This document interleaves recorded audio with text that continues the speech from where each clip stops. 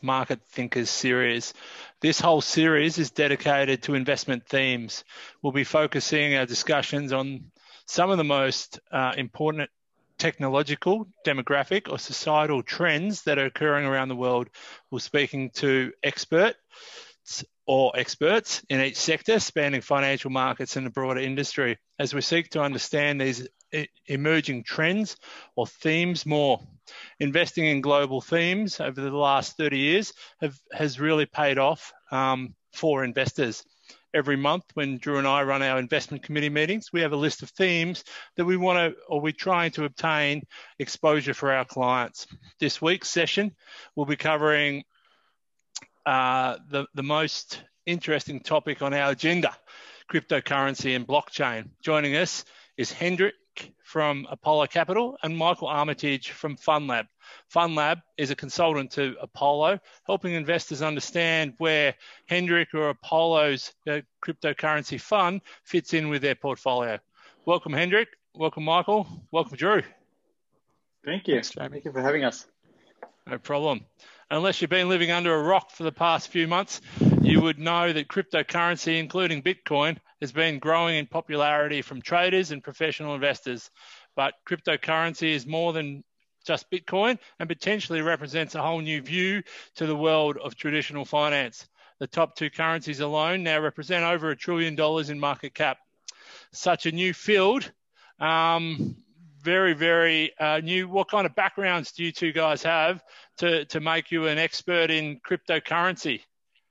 Maybe we'll start with you first, Hendrik.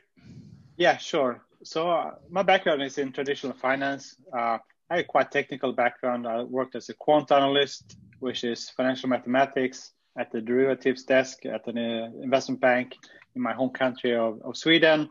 I also been on the buy side of a quant hedge fund based in Singapore, and I spent some 10 years on Wall Street on the institutional equity sales side. So most of my career before I entered crypto was in traditional finance, sort of in the stock market and in both in technical buy side, sell side. Yep. So running money, essentially you've run portfolios most of your life by the sounds of it. When did you first see crypto? When was your first experience, the first day that you fell in love with this new currency? I was around 8 years ago where Bitcoin in 2013 moved from around $100 in the beginning of the year or mid-year to over $1,000 at the end of 2013. That was it was one of the first big waves in the crypto markets, and that caught my interest, and I started learning more about Bitcoin, the underlying technology, blockchain technology, and really fascinated me. I think coming from that combination of a quite technical background with financial markets, I think that's a perfect combination to get into to crypto. And then later Ethereum was launched, which was the next big innovation after Bitcoin. So then the pace of innovation in the field really heated up. Is it common for people involved in kind of, we'll call it digital currency or digital assets, come from a finance background or tech, or a bit of both, or just anywhere? I think it's changed over the years. I think in the early beginnings, Bitcoin got started 12 years ago. And at that point, there was a very small group of people, mostly kind of a fringe group of libertarians in the States. They were interested in Bitcoin and crypto. And then sort of it moved more to cryptographers, people interested in that kind of very technical field. And then I think from there on, it moved to more finance people and capital markets people. And today, I think it's much more broad, and you even have adoption from not only retail investors but also big corporations and traditional fund managers. Right. And you, Michael, what's your background? My background is primarily within derivative trading. The first 20 years of my career I spent really in derivative trading and working within hedge funds. My, I guess, evolution or my downshifting as I moved to Australia in 2010 has been more focused around consulting, but primarily always around portfolio construction and portfolio management or risk management. the main thing about crypto that grabbed my attention, as you get underneath the hood, is the understanding or maybe the outlook that the technology is just much more bigger than what the surface story really is around price activity. Sure. But for me, being an options trader, it really represents one of the biggest convex trades that's available, in my opinion, in terms of potential upside versus what the maximum downside would be. So from that context, if that's led me, to really look at a wide set of managers. But luckily in Australia here, you've got somebody like Henrik who's been in this space for a long time and quite successful. Is that a kind of a good place to start, stepping back and going, is cryptocurrency the right word for the asset class? Is it digital assets? Does it confuse people? Everyone will talk about the volatility in different currencies, but is that the way we should be looking at it? Yeah, I think that's a good question. I think when we talk about currencies, people immediately think about that medium of exchange, but I think the crypto space is so much wider than that. So we like to call them crypto assets or digital assets because there are a lot of other functionalities than just the medium of exchange. And medium of exchange is probably not the best use case for many of the crypto assets out there. There's something called stablecoins, which we think is suitable for that medium of exchange, but Bitcoin, and I'm sure we'll get more into this, is more like a store of value, and other crypto assets have different functions. So we think the space is bigger than the currency use case, if you like. Is it worth staying there and looking at Bitcoin and why it was created originally? Yeah, for sure. Does that give context to the sector, or is that too specific about Bitcoin? Bitcoin is still the biggest asset, so it makes sense, and that's where it all started, right? But I think in the decades before Bitcoin was created in 2000, first proposed in 2008 and then launched in 2009, I think in the decades before that, there were some people who tried to create digital currencies, if you like. But they were all centralized, and they were prone to manipulation, and they could be shut down. But Bitcoin really created something that was decentralized. So that was one of the big innovations with Bitcoin. And the purpose was to create something that was independent from, say, governments, from politicians, from central banks. And that's really what we have with Bitcoin. So that was a very important innovation. It's also a scarce asset with a fixed supply, which was very important and still is.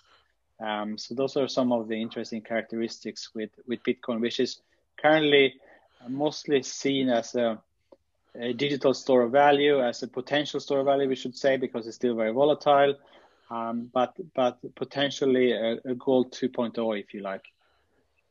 And is the value in is it the fully transparent? Is that kind of the concept, or fully traceable? So the blockchain itself is fully transparent. Anyone can verify everything that is happening on the blockchain, which means that you don't have to trust one entity and not to print more of it or something like that, because it's all in the software, and anyone can verify how many Bitcoins are outstanding, how many more Bitcoins will be minted, and there's a hard cap on the supply of Bitcoin. So that's a very important concept, that openness and transparency, if you like. So it's a big change to something like, at the moment, if we want to transfer for an investment in the US, we have to use an intermediate or one bank that then uses two other banks just to get cash to arrive. That's right. So it's but it's also that scarcity, meaning we can trust that no one else will print more of it. And I think that's why you have seen some much interest in Bitcoin specifically lately, because we have seen all this central bank easing and money printing going around in the world, especially since COVID started. And I think there are a lot of investors these days that believe that we will see a lot of inflation in the coming years, and Bitcoin is potentially a hedge for that.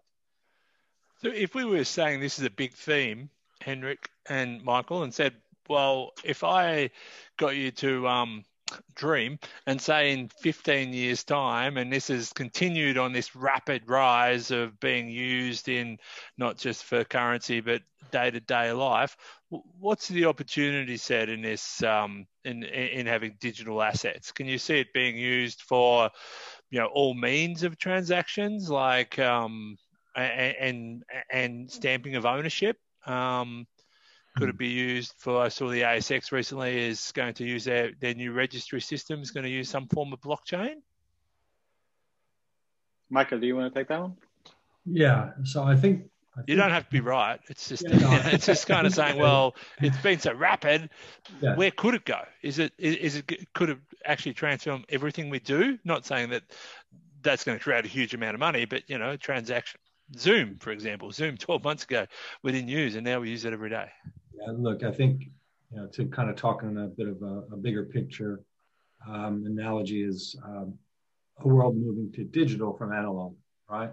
So that's what blockchain promises, and sure, there'll be a lot of efficiency gain across many industries and many things.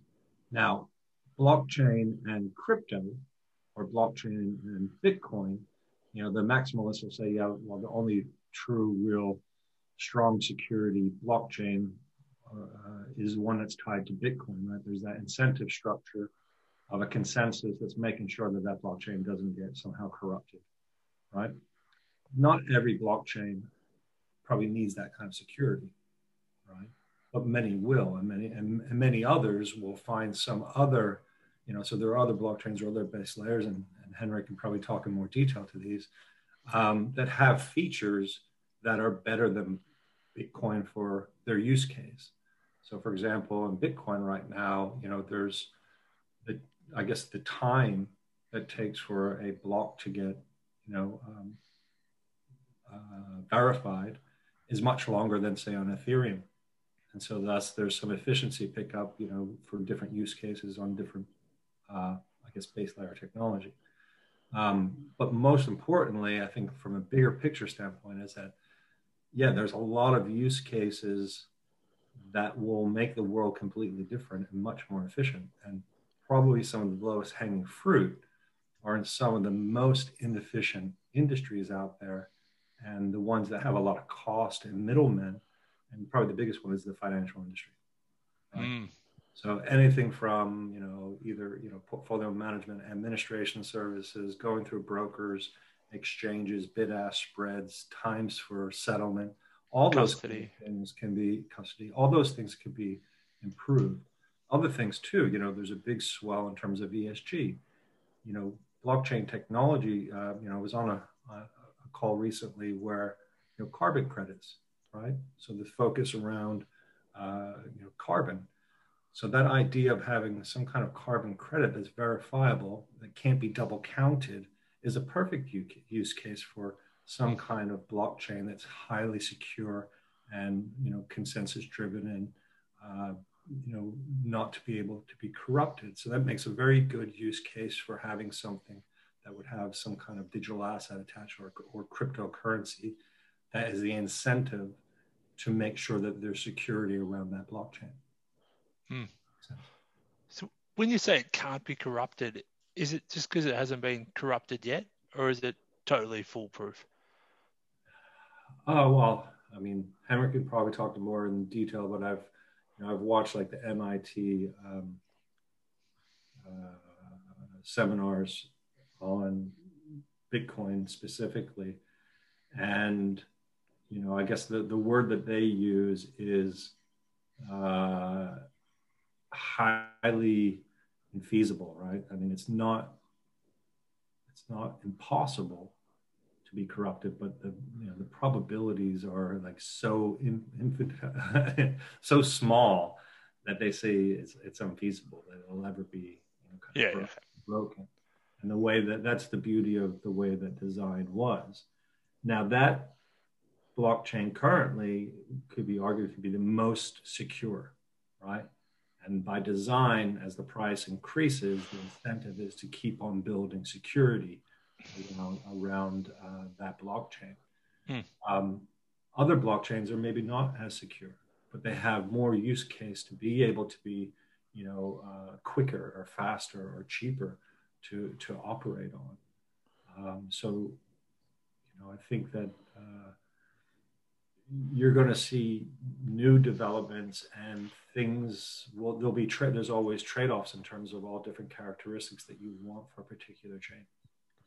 Maybe Henry could expand on some of the use cases. So everyone thinks, it says currency, as we put in our notes beforehand, currency is not the right word necessarily.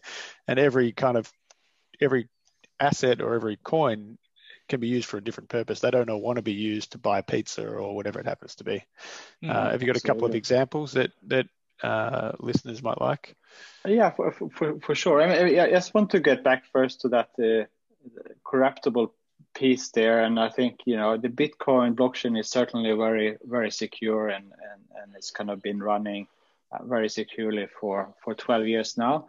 And Ethereum is a secure blockchain as well. But I think the key here is that we can all verify if it's been corrupted or not. So it's all kind of open to the world, and anyone can, for example, run a Bitcoin node on your laptop, and you can all verify all the transactions going back to the very first transaction in January of 2009 on your laptop, and it will take a couple of days to verify all the transactions that are taking place from that. But there are thousands and thousands of these nodes running, and anyone can kind of check the integrity of the system. It'd probably take years for a bank to do that, wouldn't it? To verify. Yeah, it's not transparent, right? I cannot check the kind of verify the transactions going on a private ledger in some of the banks or something like that, right? So that's a very kind of a paradigm shift when it comes to financial infrastructure.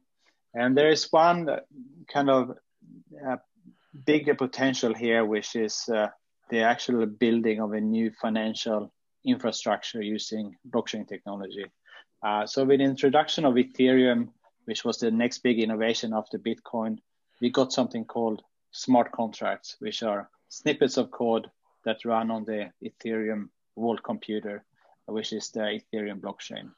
And that enables us to create financial contracts that are coded. So it's basically replacing financial institutions, banks, if you like, with software, and a very specific software in this case, which is blockchain technology. And this can only be done with blockchain technology. So this could really be, I think if you look out 5-10 years, this could be a paradigm shift when it comes to the introduction of a new financial infrastructure, basically running on the rails of blockchain. One simple application, as an example, is stable coins. So with stable coins, you have crypto assets that are pegged to, for example, the US dollar or the Australian dollar, and you can run them on the Ethereum blockchain, which means that they're super fast. You can send these stable coins to anyone in the world immediately. You can know that they arrived, and you don't have to rely on a bank to Western do Union or transactions, something. Right? So that's a very simple, kind of the most simple application of this new financial paradigm that we call decentralized finance, or DeFi. And then you can do more complicated things as well. So we've seen a lot of uptake in the use of DeFi when it comes to lending, borrowing, trading, derivatives.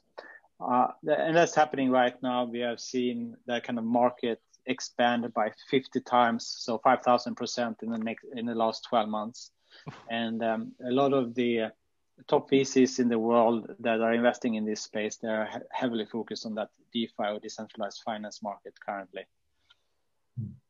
Yeah, I think a good analogy there is, the difference between fintech and DeFi, right? So we recently had an educational seminar where someone had made the comment that, fintech are applications that are working around like the current traditional legacy banking system.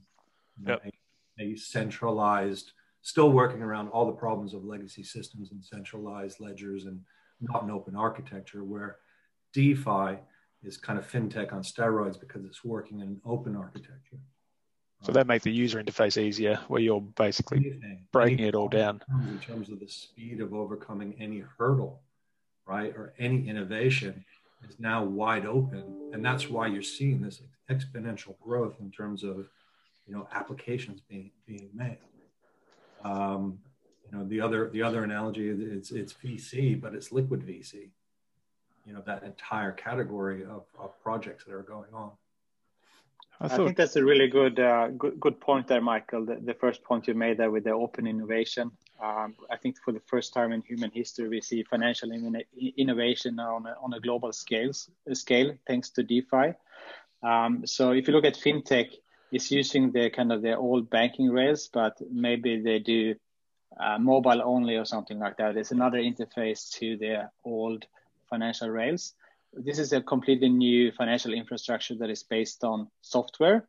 And since it's software based, there is kind of a permissionless innovation going on. So anyone, anywhere in the world can write these smart contracts, publish it to the world, and anyone can start using them kind of in a permissionless way. So that has spurred this kind of explosion in innovation around DeFi. So would smart contracts have, applications in property settlements and these sort of things, where I'm assuming it's basically if this happens, this automatically happens. So you meet certain requirements, and then the contract's met, and your currency or your money is distributed. Am I the old world?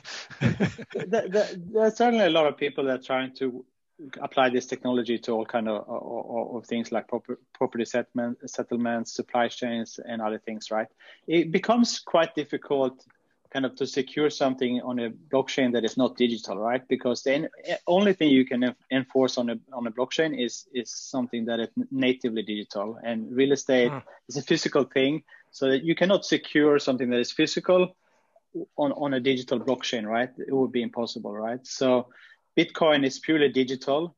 It's different in that way from gold, right? Because gold is something physical, right? So you can only secure something on the blockchain that is purely digital. That's why one reason why financial contracts are so well suited to blockchain technology. So at Apollo, we focus a lot on investing in the DeFi space. We even, wrote our investment thesis around our investment philosophy before DeFi was a word, right? But we have all this time focused on financial applications because they are most of the time digital in nature. They are well defined, and they're very well suited to smart contracts. If you talk about real estate, it's kind of something in the real world which is really difficult, I think, to apply this to. So we thought about that. If we were to apply the opportunity for crypto into a business like ours, Drew and I are financial planners. We run Waddle Partners. We're in financial services. So do you think crypto or blockchain would have, in some of the activities we do, for example, undertaking due diligence on investments? Maybe not. Share trading, bank transfers. Definitely determining ownership. That's quite clear, and it seems to be progressing. Settling trades kind of makes sense. Yeah, I mean, some of those areas, when it comes to kind of the more financial areas, kind of sending funds, right? There are some of the big payment companies that are now working to integrate with stable coins. So that might be what is underlying some of the transfers that you will do in the coming years. Yep. So it could be big payment companies, also MasterCard, Visa are looking to kind of integrate stable coins. So it's, people might not even know that they're using blockchain technology when they use those kind of services.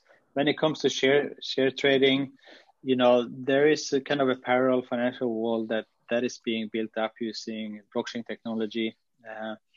And it's possible that, we could trade shares and other instruments using something like Ethereum as kind of the base layer. So it's definitely possible. And if that were to happen, a lot of the middlemen that you have today in that area when it comes to exchanges, etc., might be disrupted. Yeah, there's a lot of talk at the moment about regulation of the industry? It does, from what we're discussing. It sounds like it's almost self-regulating. If everything's transparent, you can tell when it's corrupt. Do you seem to be ahead of everyone in terms of your understanding of the sector? Is regulation coming? What does it even look like? Is it a regulatable asset? I mean, certain parts of the industry is definitely regulated today, right? So, for example, when it comes to the crypto exchanges, the on and off ramps to crypto, they are regulated in Australia. They have been that for a couple of years now. Yeah. Same thing in other regions of the world, right? So the US and Europe, etc. Will there be more regulation coming? Yeah, I think that's possible. There are, perhaps some regulation underway, for example, in the States, where they might require more kind of know your customer checks and things like that from exchanges when they send funds from the exchange or crypto. Would that be bad for the industry? Not necessarily. I think, especially since we are seeing this institutional adoption now, for many institutions looking at this space, they might actually welcome more regulation coming to the industry. And do you see more opportunity? I know your history and your experiences in the currency part. Is the DeFi part where more of the scale is over the next decade? That's certainly an area where we think we'll see most of the growth. So while we are bullish on Bitcoin and we think there's a lot of upside still in Bitcoin, if you compare Bitcoin to, for example, gold, there's still a long way to go. But we see bigger growth kind of in that DeFi area, and we think that's for the next 5 years, that's where we will continue to invest heavily in. So, we run a diversified portfolio. We have Bitcoin, but apart from Bitcoin, I think DeFi is where most of the growth will come from. There's a dog in the back. Maybe we'll cut that out. Louis, stop. Sorry, guys. Mine was just crying. I just let him out. Maybe we'll talk about your fund in a second, Hendrik, since we're going to cut this out. Louis, stop. Fuck. Sorry. So let's talk about where it fits in portfolios, and then we can talk about where your fund fits, right? So we'll start again. Dog will walk past. Sit down. 3, 2, 1. So it seems like Bitcoin is gathering momentum, and getting access to it is becoming easier and easier. As advisors, we've been asked about the asset class and getting exposure to it for a long time. I hear there's about to be some ETFs listed in the US and potentially in Australia that allows stock investors to invest into Bitcoin. So it seems like that momentum will continue. Where does it fit in portfolios, Michael? Can you give us some context around where, say, a retiree would put Bitcoin? Would they buy a coin, or would they buy the new ETF? Or Hendrik, we'll allow Hendrik to explain his fund. Can you just give us some perspective in terms of portfolio builds and where potentially an asset like this fits? Sure. I think that, one, it's first, it's important to kind of distinguish between maybe Bitcoin and the broader asset class, right? Bitcoin being, if anything, it's almost funny, as being almost becoming the mature, boring asset in the class, if you will, right? But I think, the theme right now is this store of value or digital gold. From that standpoint, it's viewed currently as more of either a cash holding or a hedge for inflation, albeit one that's very highly volatile relative to traditional assets. I'm still in the camp that I think that it's correlating quite highly with technology, right? With high growth technology stocks, but probably does have that other use case as well. And I think over time, as volatility continues to diminish of Bitcoin, the store of value story will become more embedded, if you will. Where we've seen it being used, where I've seen it being used, yes, certainly people with that more growth story, they recognize the technology, and the technology of blockchain is here to stay. And that if anything, it's a very big high growth story. Yep. Other institutions have looked at it as, is it a levered kind of gold allocation? And so if I'm managing a currency bucket, do I have that part of that bucket, at a very small percentage of holding based on the volatility? It's a good question, isn't it? Because you could argue that in your defensive alts, in your defensive bucket, you have currency and some commodities like gold. So it kind of fits there. But then the vol is quite high at the moment. Might not always be like that, but the vol at the moment's high. So you'd automatically need to allocate it to kind of your growth alts down the bottom and where you put your portfolio hedges. So, it kind of fits two places. It's truly diversified, right? Over long time periods, it's not really correlating with anything. Yeah. But I wouldn't have it in the portfolio, for example, as an equity hedge, because it still has that high correlation with a liquidity event or a risk-off environment that, for example, in March, it came off quite heavily, as did, the equity markets. Now, that might be very different on the next move, but But it seems like the correlations change too, doesn't it? Over time, they've moved in and out of various asset classes. So, as you said, it's unhedged, uncorrelated, which is fine. It's a good portfolio hedge, yeah. Right. And so if I look at it a bit broader, if we start to look at DeFi and some other digital assets that are higher risk, higher return, I view them more as much more kind of tech VC kind of allocations, where they're much earlier in terms of their S curve than, say, Bitcoin. And so you don't need to hold as much as them in a portfolio. Or if you're holding in the case of a crypto fund like Henrik, they can make up, a smaller portion of the portfolio, because of the higher risk, they still deliver a much higher expected rate of return. So I wouldn't classify them all the same. And certainly they all have, I guess, different maturities, different volatilities.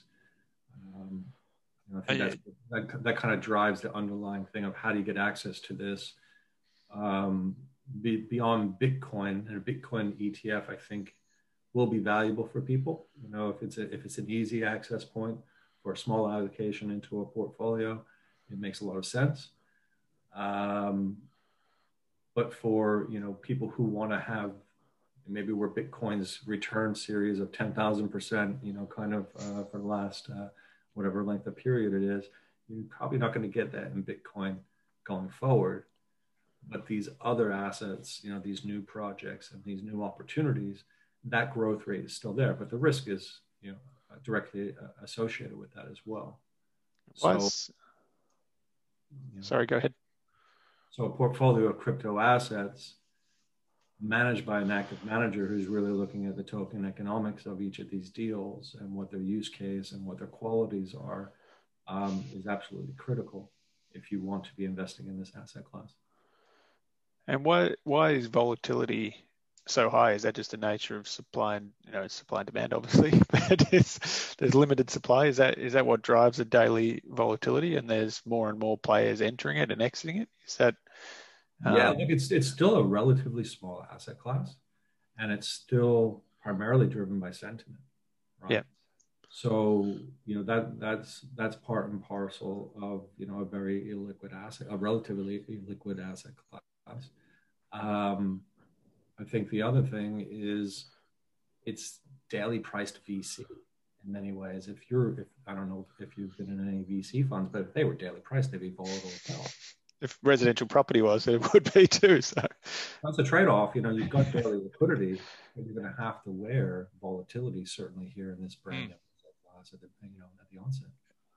It's interesting because it's somewhere between public market asset and a private market asset? Because I assume something that Henrik and Apollo and you guys are kind of selling in a way is access to a diversified portfolio that still has a very unique knowledge to it versus public markets where knowledge is available on a Bloomberg terminal for a subscription fee. So just to, I mean, for anyone that's listening, Drew and I, essentially anyone that's been interested in crypto, we've suggested Apollo because it is a broad fund. It is exposed to a lot of different currencies, and Hendrik has been, one of the most experienced managers in this space. Not saying that the fund isn't without risk or isn't volatile, but our declaring our hand is that we've sent people your way because of that. Fits in that growth alts bucket down the bottom. It's a diversified portfolio of different things.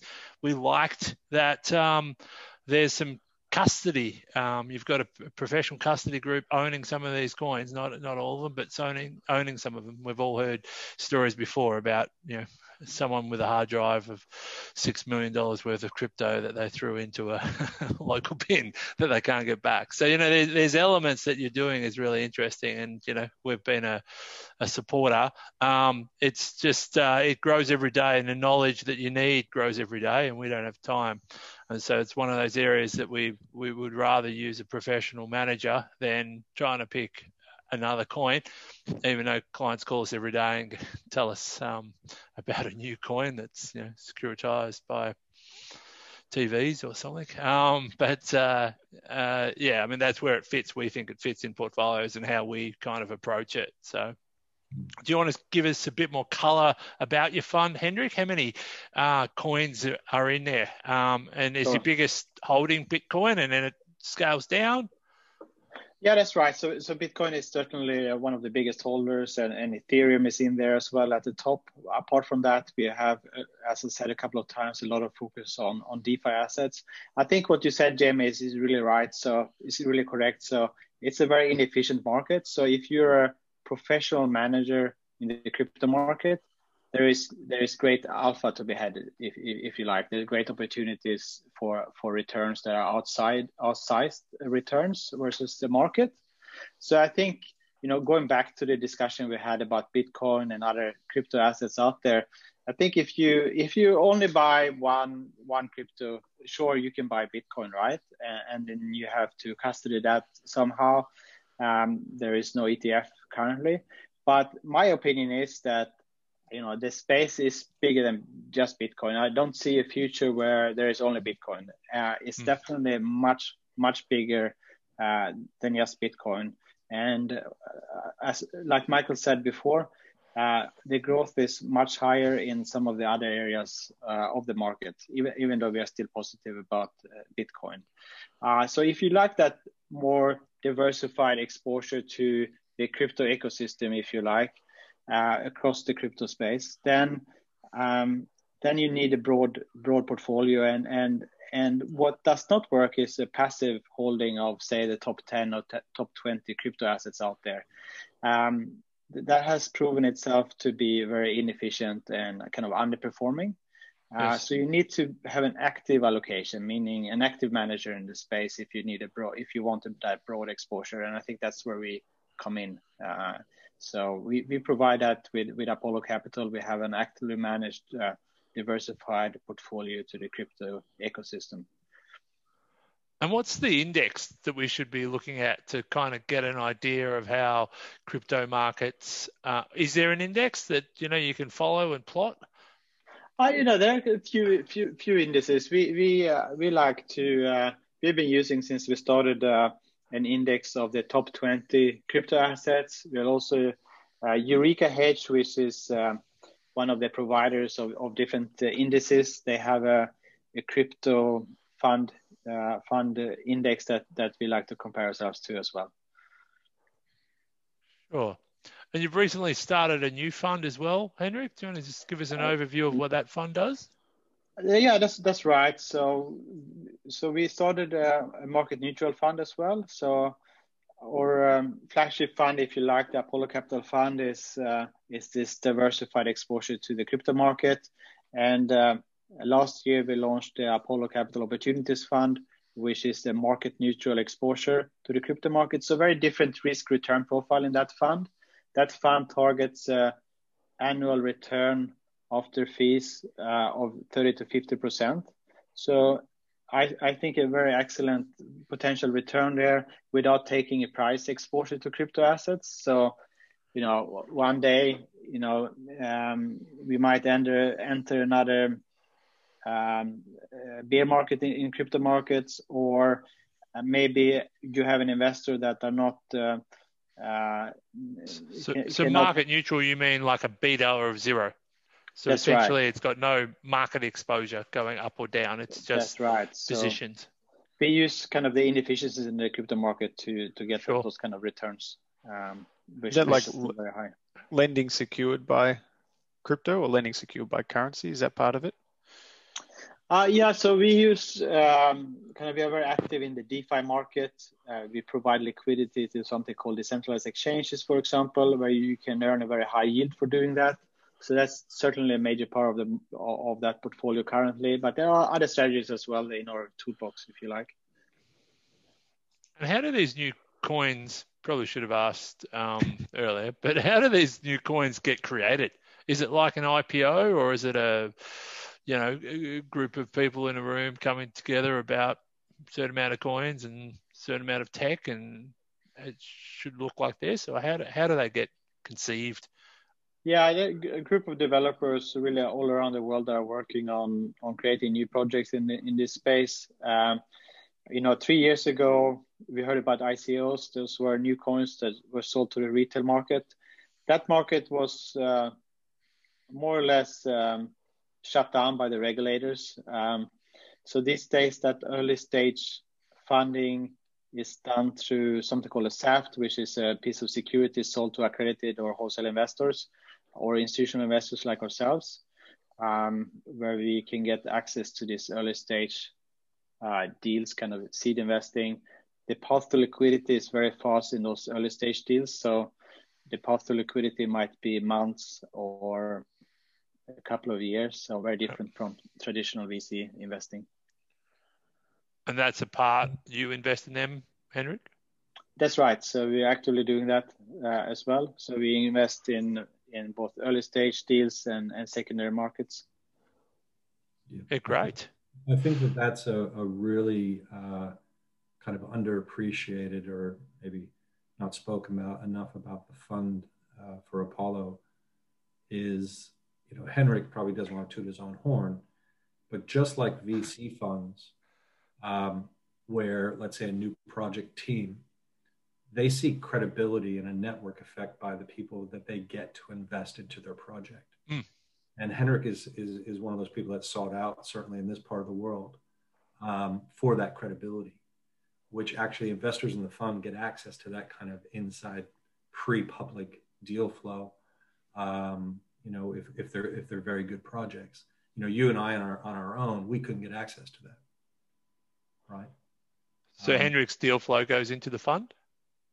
Yeah, that's right. So we invest actively in, we've done 3 or 4 deals, I think, year to date. So we're quite selective. We look at a lot of deals, but we are very focused on kind of our area investments, that the DeFi focused, the team behind these new projects, and so on. So we're being quite selective.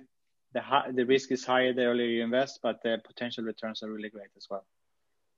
And what kind of total capital do you think you can run, Henrik, or does it change by the day as the market grows? Is your fund capped at say 100 million, or you could potentially, as the market grows, you could get to a couple of $2 billion and still run it efficiently? Yeah, I think the main fund, if you can call it that, can probably handle $1 billion in today's market. It's a very liquid market.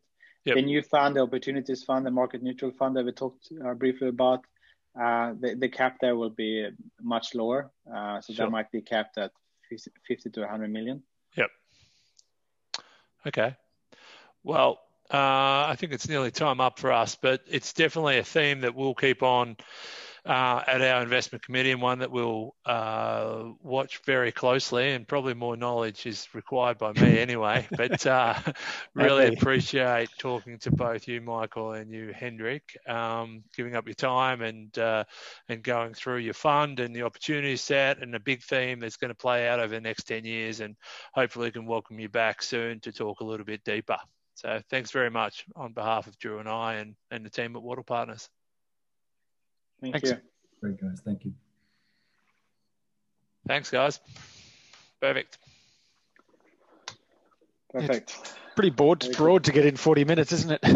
Yeah, that's a lot of topics. That's a lot, yeah.